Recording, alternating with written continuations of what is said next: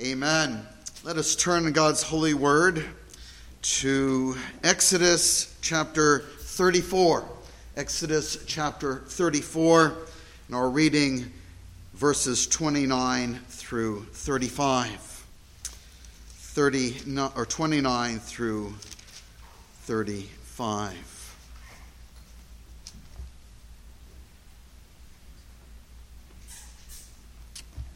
Hear now the word of the living God. When Moses came down from Mount Sinai with the 2 tablets of the testimony in his hand, as he came down from the mountain, Moses did not know that the skin of his face shone, because he had been talking with God. Aaron and all the people of Israel saw Moses, and behold, the skin of his face shone, and they were afraid to come near him. But Moses called to them, and Aaron and all the leaders of the congregation returned to him, and Moses talked with them. Afterward, all the people of Israel came near, and he commanded them all that the Lord had spoken with him in Mount Sinai. And when Moses had finished speaking with them, he put a veil over his face. Whenever Moses went in before the Lord to speak with him, he would remove the veil until he came out. And when he came out and told the people of Israel what he commanded, the people of Israel would see the face of Moses, that the skin of Moses' face was shining. And Moses would put the veil over his face again until he went in to speak with him. Amen. Let us pray. O Lord our God, as we come into your holy presence, may we know that you are with us. And grant, Lord, that by the power of your Spirit we might know the sweetness of your Son, our Lord Jesus. We pray with Jacob, but unafraid, that we might know that this is an awesome place. You are an awesome God. And that we are standing in the gates of the holy sanctuary, the temple of our God.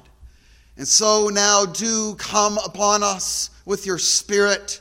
Grant that the reading and hearing of your word might be applied to our hearts and lives.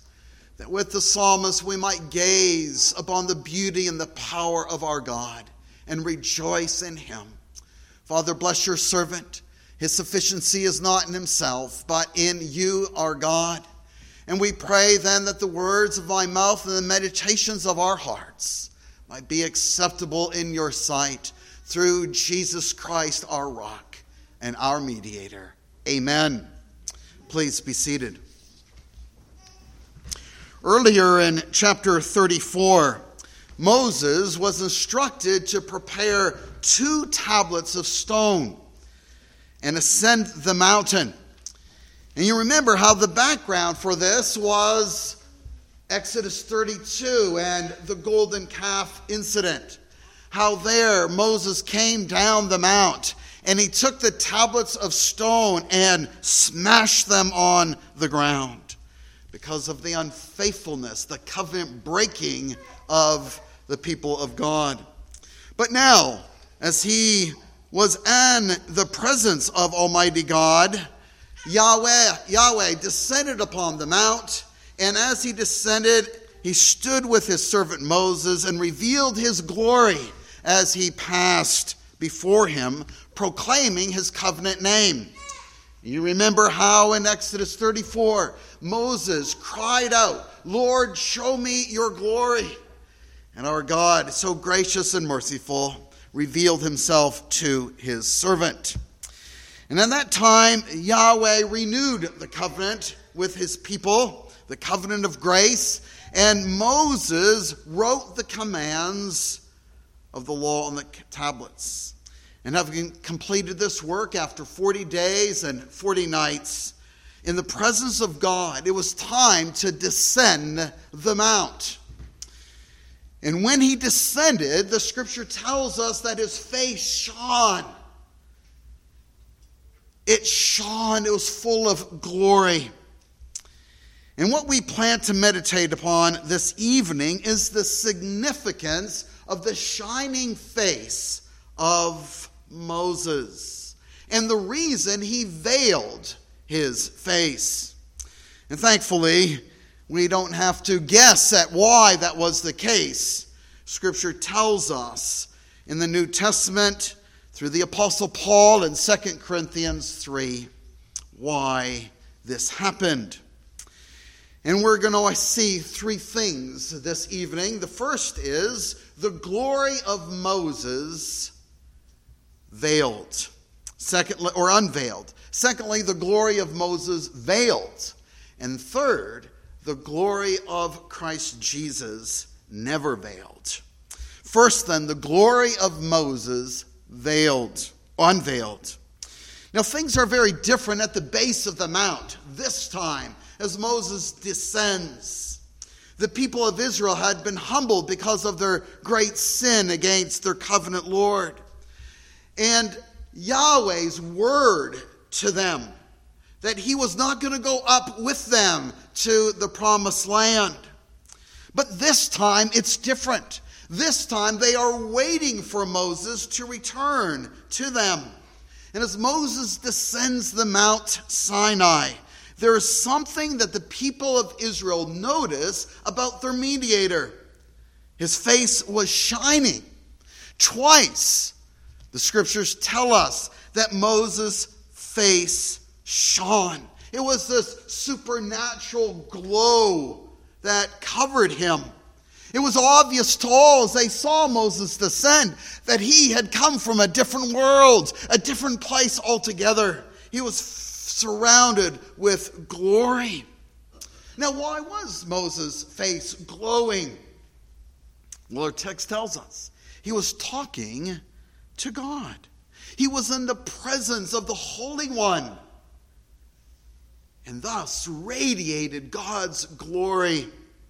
And when the people saw that his face reflected the effulgent splendor of Almighty God, their covenant Lord, they understood where he was, where he came from. And it sent then these rays of glory that reflected the glory of God. It's like the shining of the moon in relationship to the sun. So brilliant, so glorious. Now, there are a couple interesting things about this. First is that Moses was up on the mountain of God, and when he descended, like in chapter 32, there is no record that Moses' face shone. Isn't that interesting? Something was different this time. But second, the text tells us that Moses had no idea that his face shone. He didn't know it.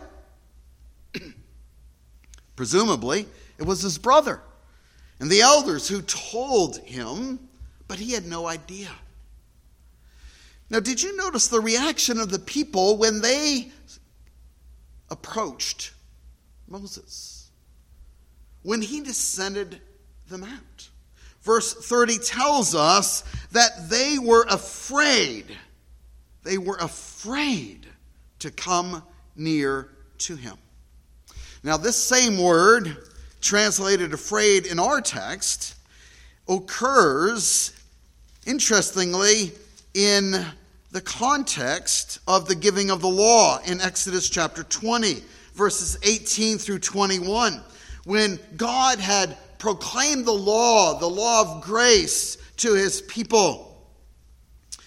We read here, now when all the people saw the thunder and the flashes of lightning and the sound of the trumpet and the mountain smoking, the people were afraid and trembled, and they stood far off and said to Moses, you speak to us and we will listen, but do not let God speak to us lest we die. You see, now they react in the same way because they are afraid of the mere reflection of God's glorious appearance through their mediator, Moses. In fact, from the text, it appears that initially they were all coming to the mount to greet Moses. But when they saw his shining face, the glory that surrounded him, they retreated because they were afraid. And that's why in verse 31, it speaks of Aaron and the leaders returning to Moses. They had reason to be afraid. The last words they heard by way of Moses, their mediator, was in chapter 33, 1 through 4. The Lord said to Moses, "Depart, go up from here, you and the people whom you have brought out of the land of Egypt, to the land of which I swore to Abram, Isaac, and Jacob, saying, to your offspring I will give it. I will send an angel before you, and I will drive out the Canaanites, the Amorites, the Hittites, the Perizzites, the Hivites, and the Jebusites.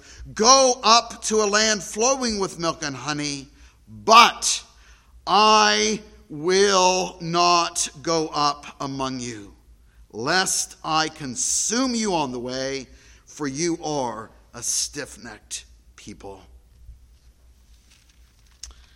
God told them he wasn't going up with them. He wasn't going up because they were stiff-necked people. And if God were to be in their midst, because he's a consuming fire, they would be consumed. He was distancing himself from them and removing his favor from them. But Moses notices, and this is so beautiful, he notices their disposition, and he graciously calls them to himself. The scriptures tell us in verse 31 that Moses called to them, and Aaron and all the leaders of the congregation returned to him, and Moses talked with them. Isn't this the most beautiful scene? Particularly compared to the last time when Moses came down from the mountain. You see, this is what the mediator does. The mediator will not let them wander in their own ways to perish, but he calls them to himself. A wonderful, gracious illustration of the heart of our Savior, our dear Savior, who saw the people in their need, and he draws them to himself.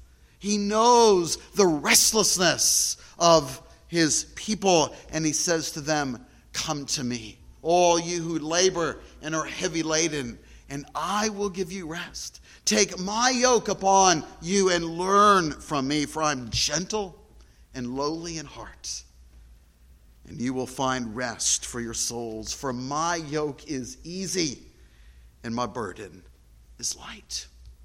And what was it that Moses talked to them about? Well, he gave them the reassuring word that God was again with them and would be with them and would bring them into the land of promise as he promised their forefathers. He told them that Yahweh had pardoned their sins and that he would again take them as his inheritance.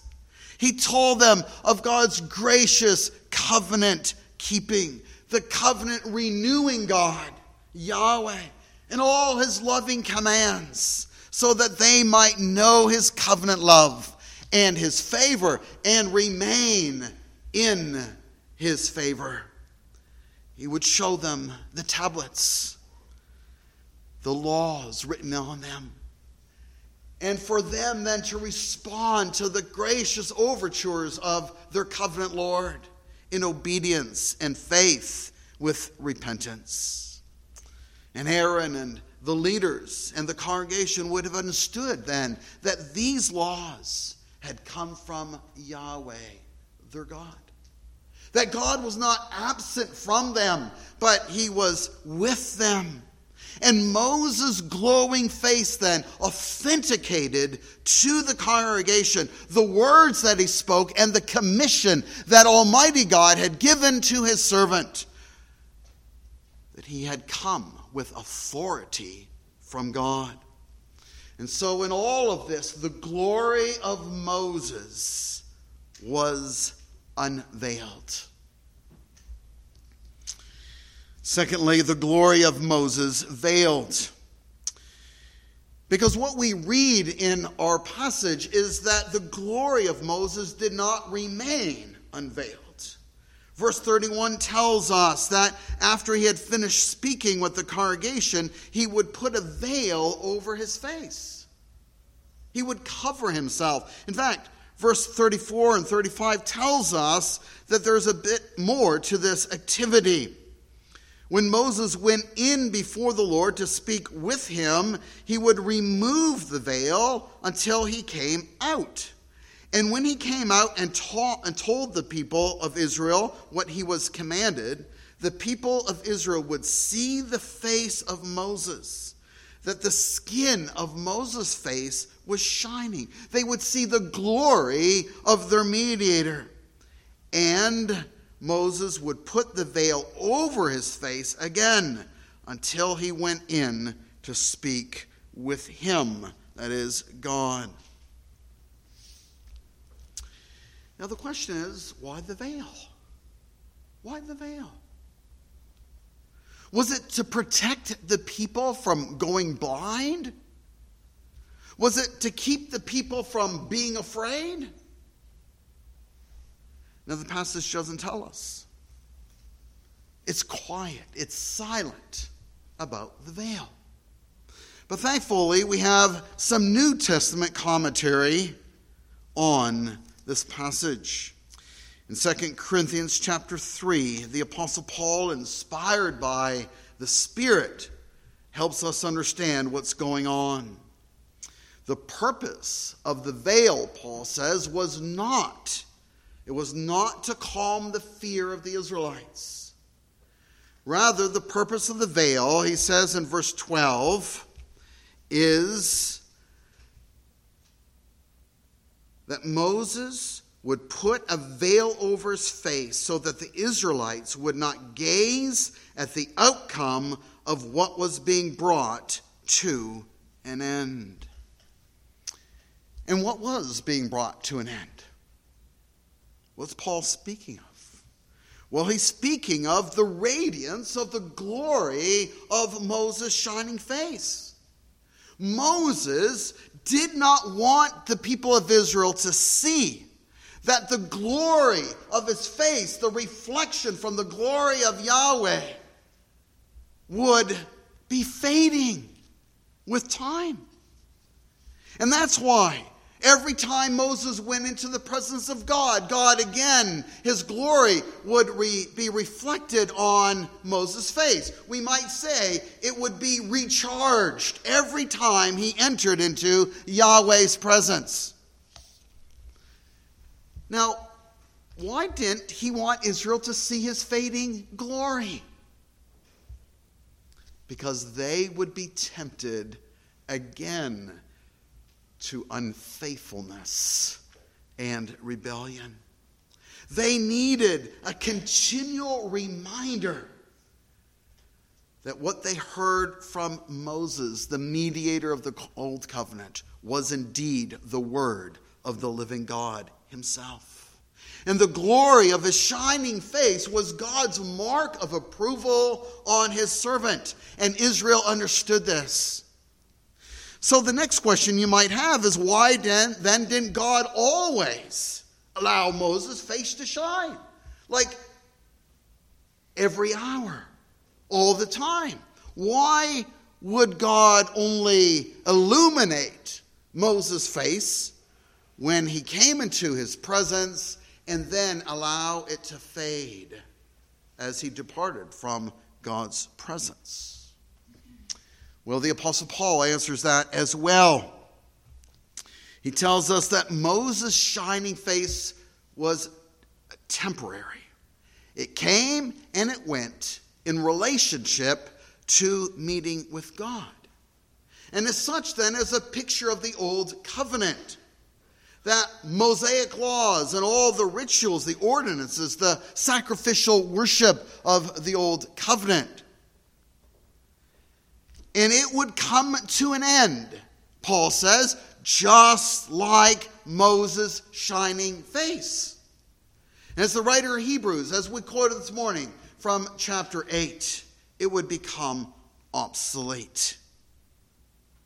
But why was it designed to be temporary, to come one day to an end? Answer: because of the new covenant. The new covenant that would be inaugurated by a new mediator, Jesus Christ. And that brings us then to our last point. The glory of Moses unveiled, the glory of Moses failed, and now the glory of Jesus Christ never veiled.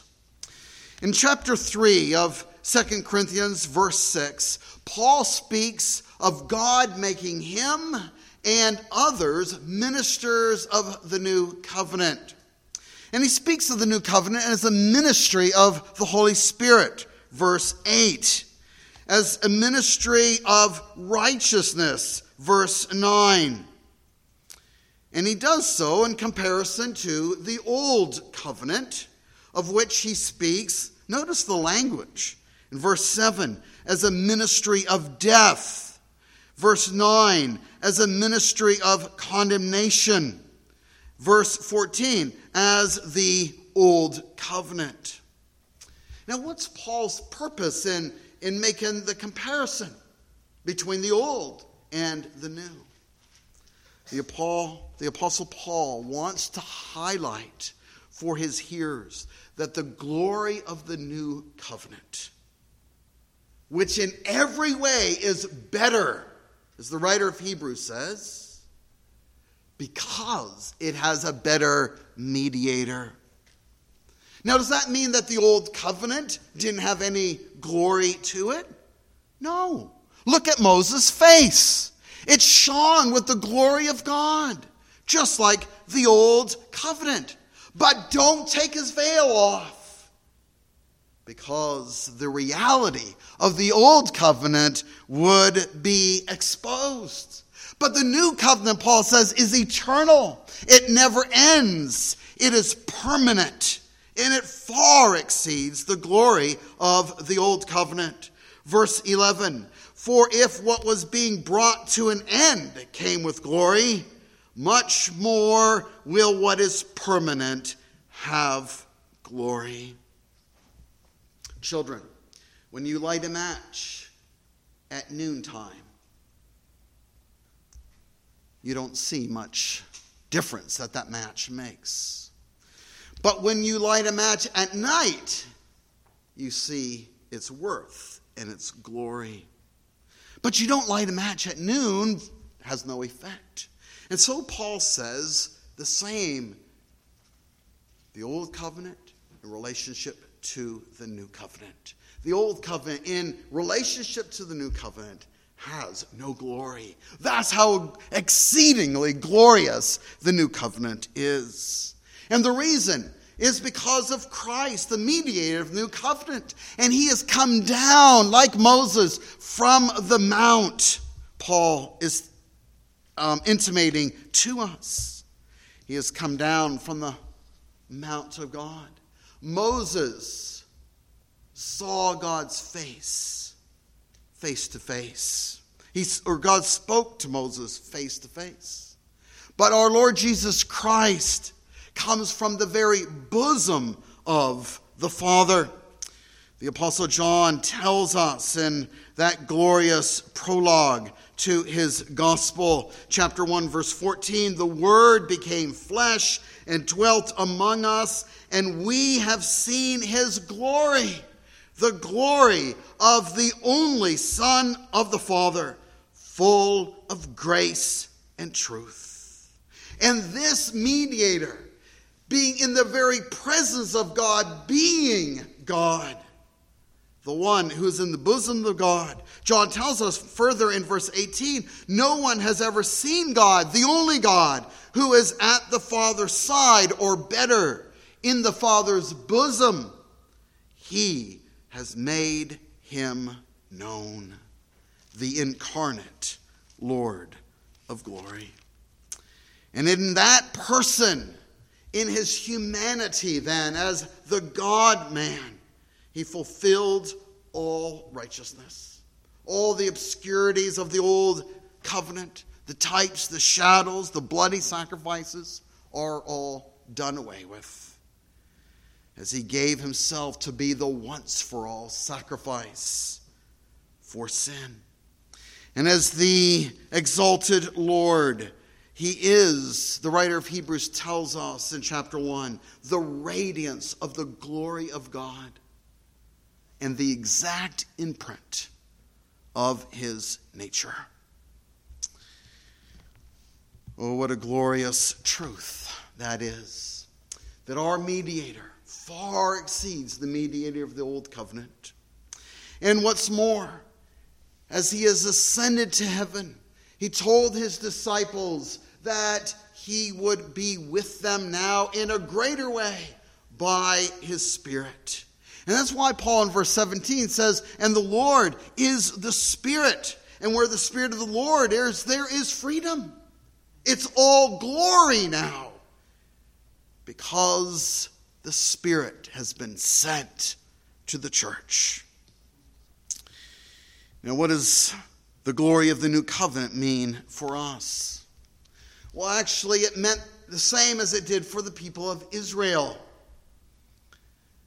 except not with the clarity that we have, not with the greatness of our mediator. But it pointed to the same. And that was this, that they were to respond in faith and obedience to their covenant Lord.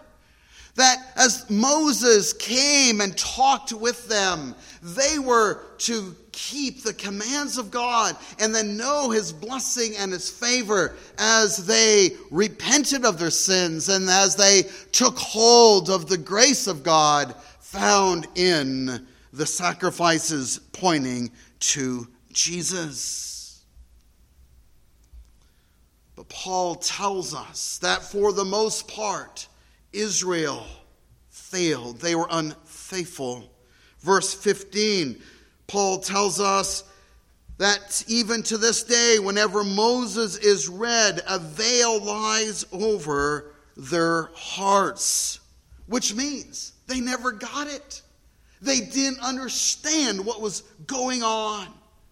Just like the people who accused Stephen of blasphemy. To change metaphors, Paul says the veil is actually covering their hearts. They're veiled. Israel's hardening heart is a solemn warning for us. That's what the Apostle Paul is intimating here. We are called to faith. We are called to respond in faith, trusting in our mediator and his word to us, trusting in the Lamb of God and his salvation. We are called to believe the word of God as Christ speaks to us through his word, by his Spirit, through the preaching of the word. And you'll notice back in the Exodus narrative how Moses spoke with Israel. He talked with Israel about their God.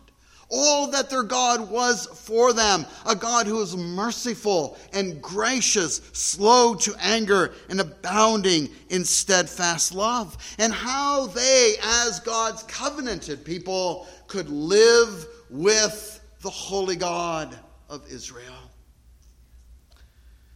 How they could live faithfully. And this is what Christ Jesus does for us now in the new covenant.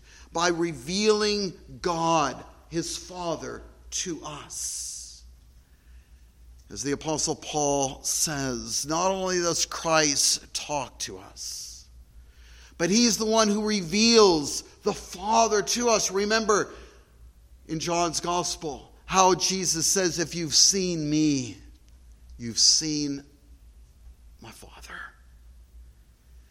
And as Paul tells the church in Corinth in 1 Corinthians 1:32, Christ, the mediator of the new covenant, he has become to us the wisdom of God, righteousness, sanctification, and a complete redemption. He is our salvation. That which Moses wasn't. Moses was a great mediator of the old covenant.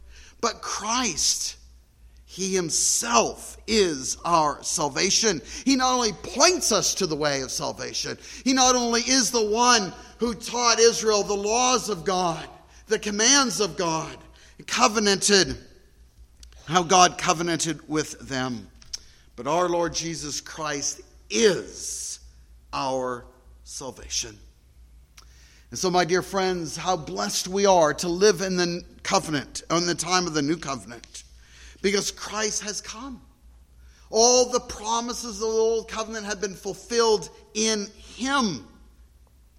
The type superseded by the antitype. And Christ has sent his Spirit upon the church. And by reason of the indwelling power of the Holy Spirit, the glory of the new covenant is far greater than Moses ever had. Now look at verse 3.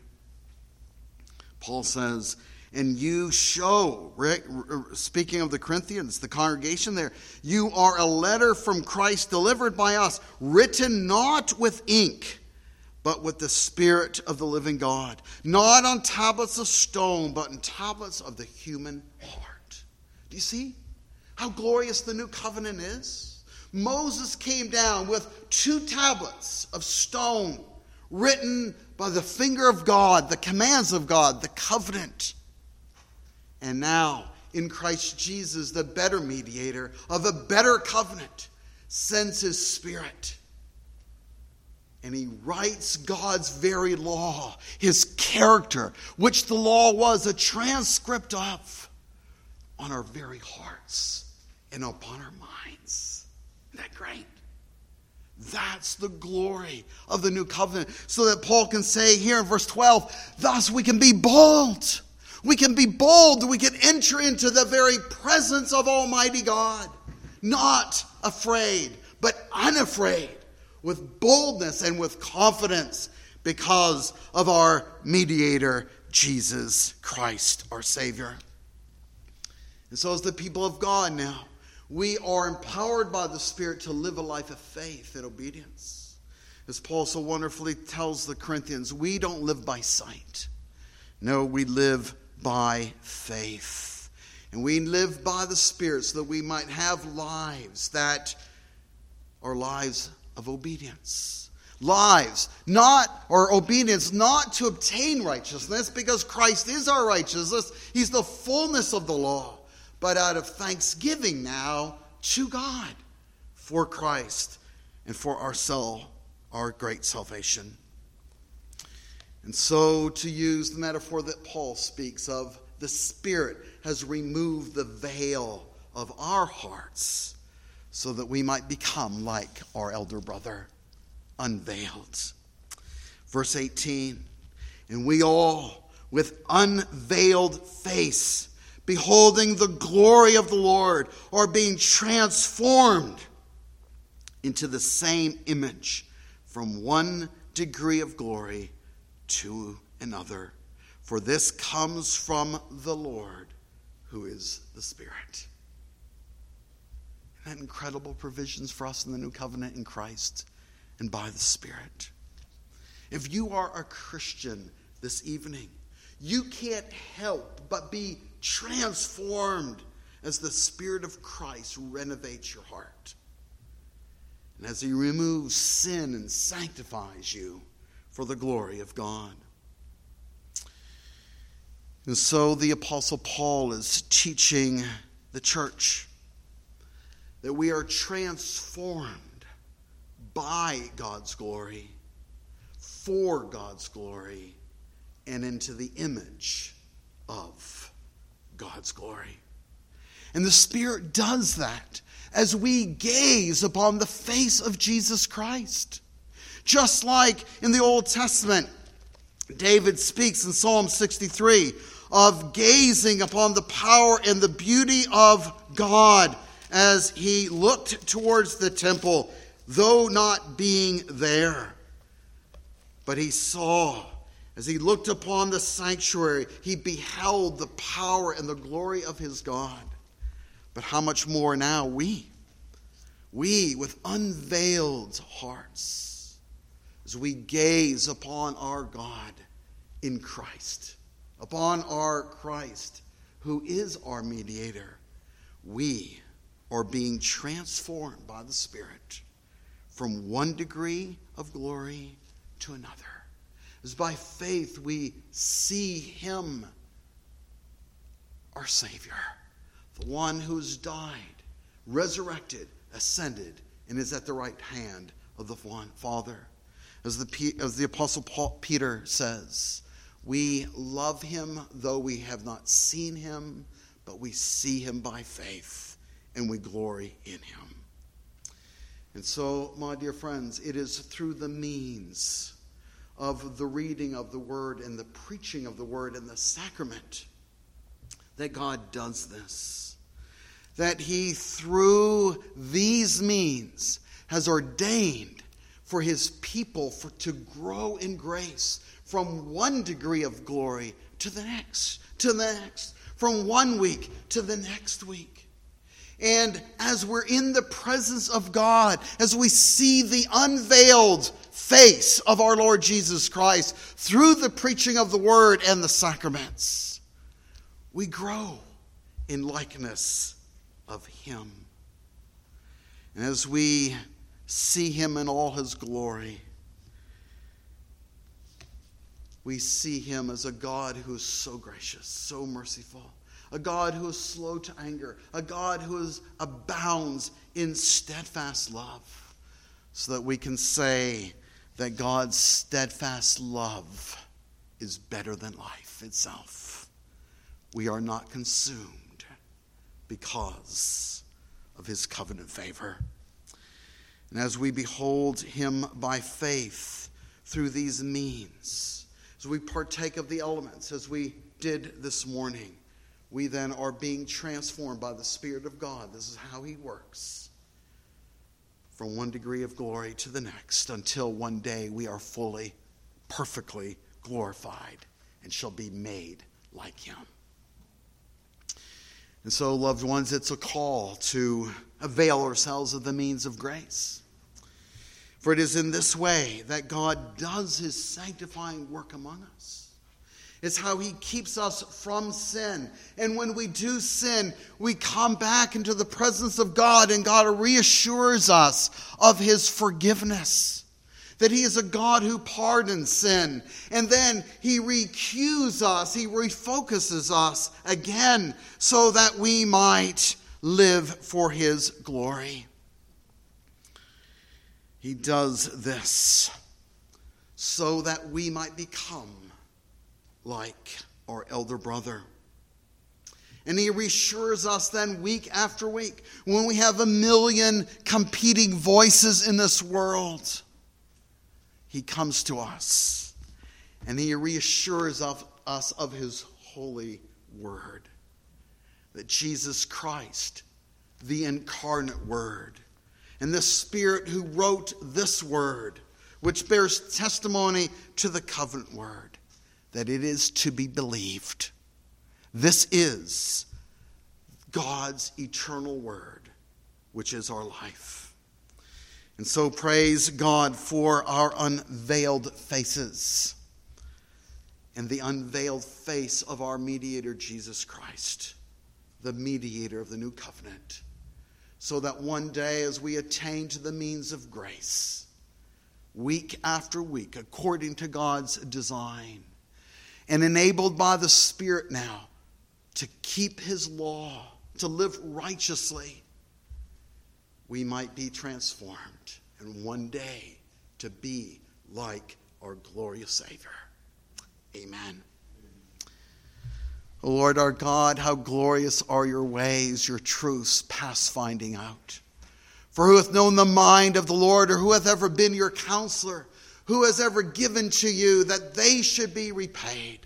But of you and through you and to you be all glory and praise this night. For, O God, you use your own word, the incarnate Word, the mediator of the new covenant, so that we might become like him. You renovate us so that we might again become like our Savior.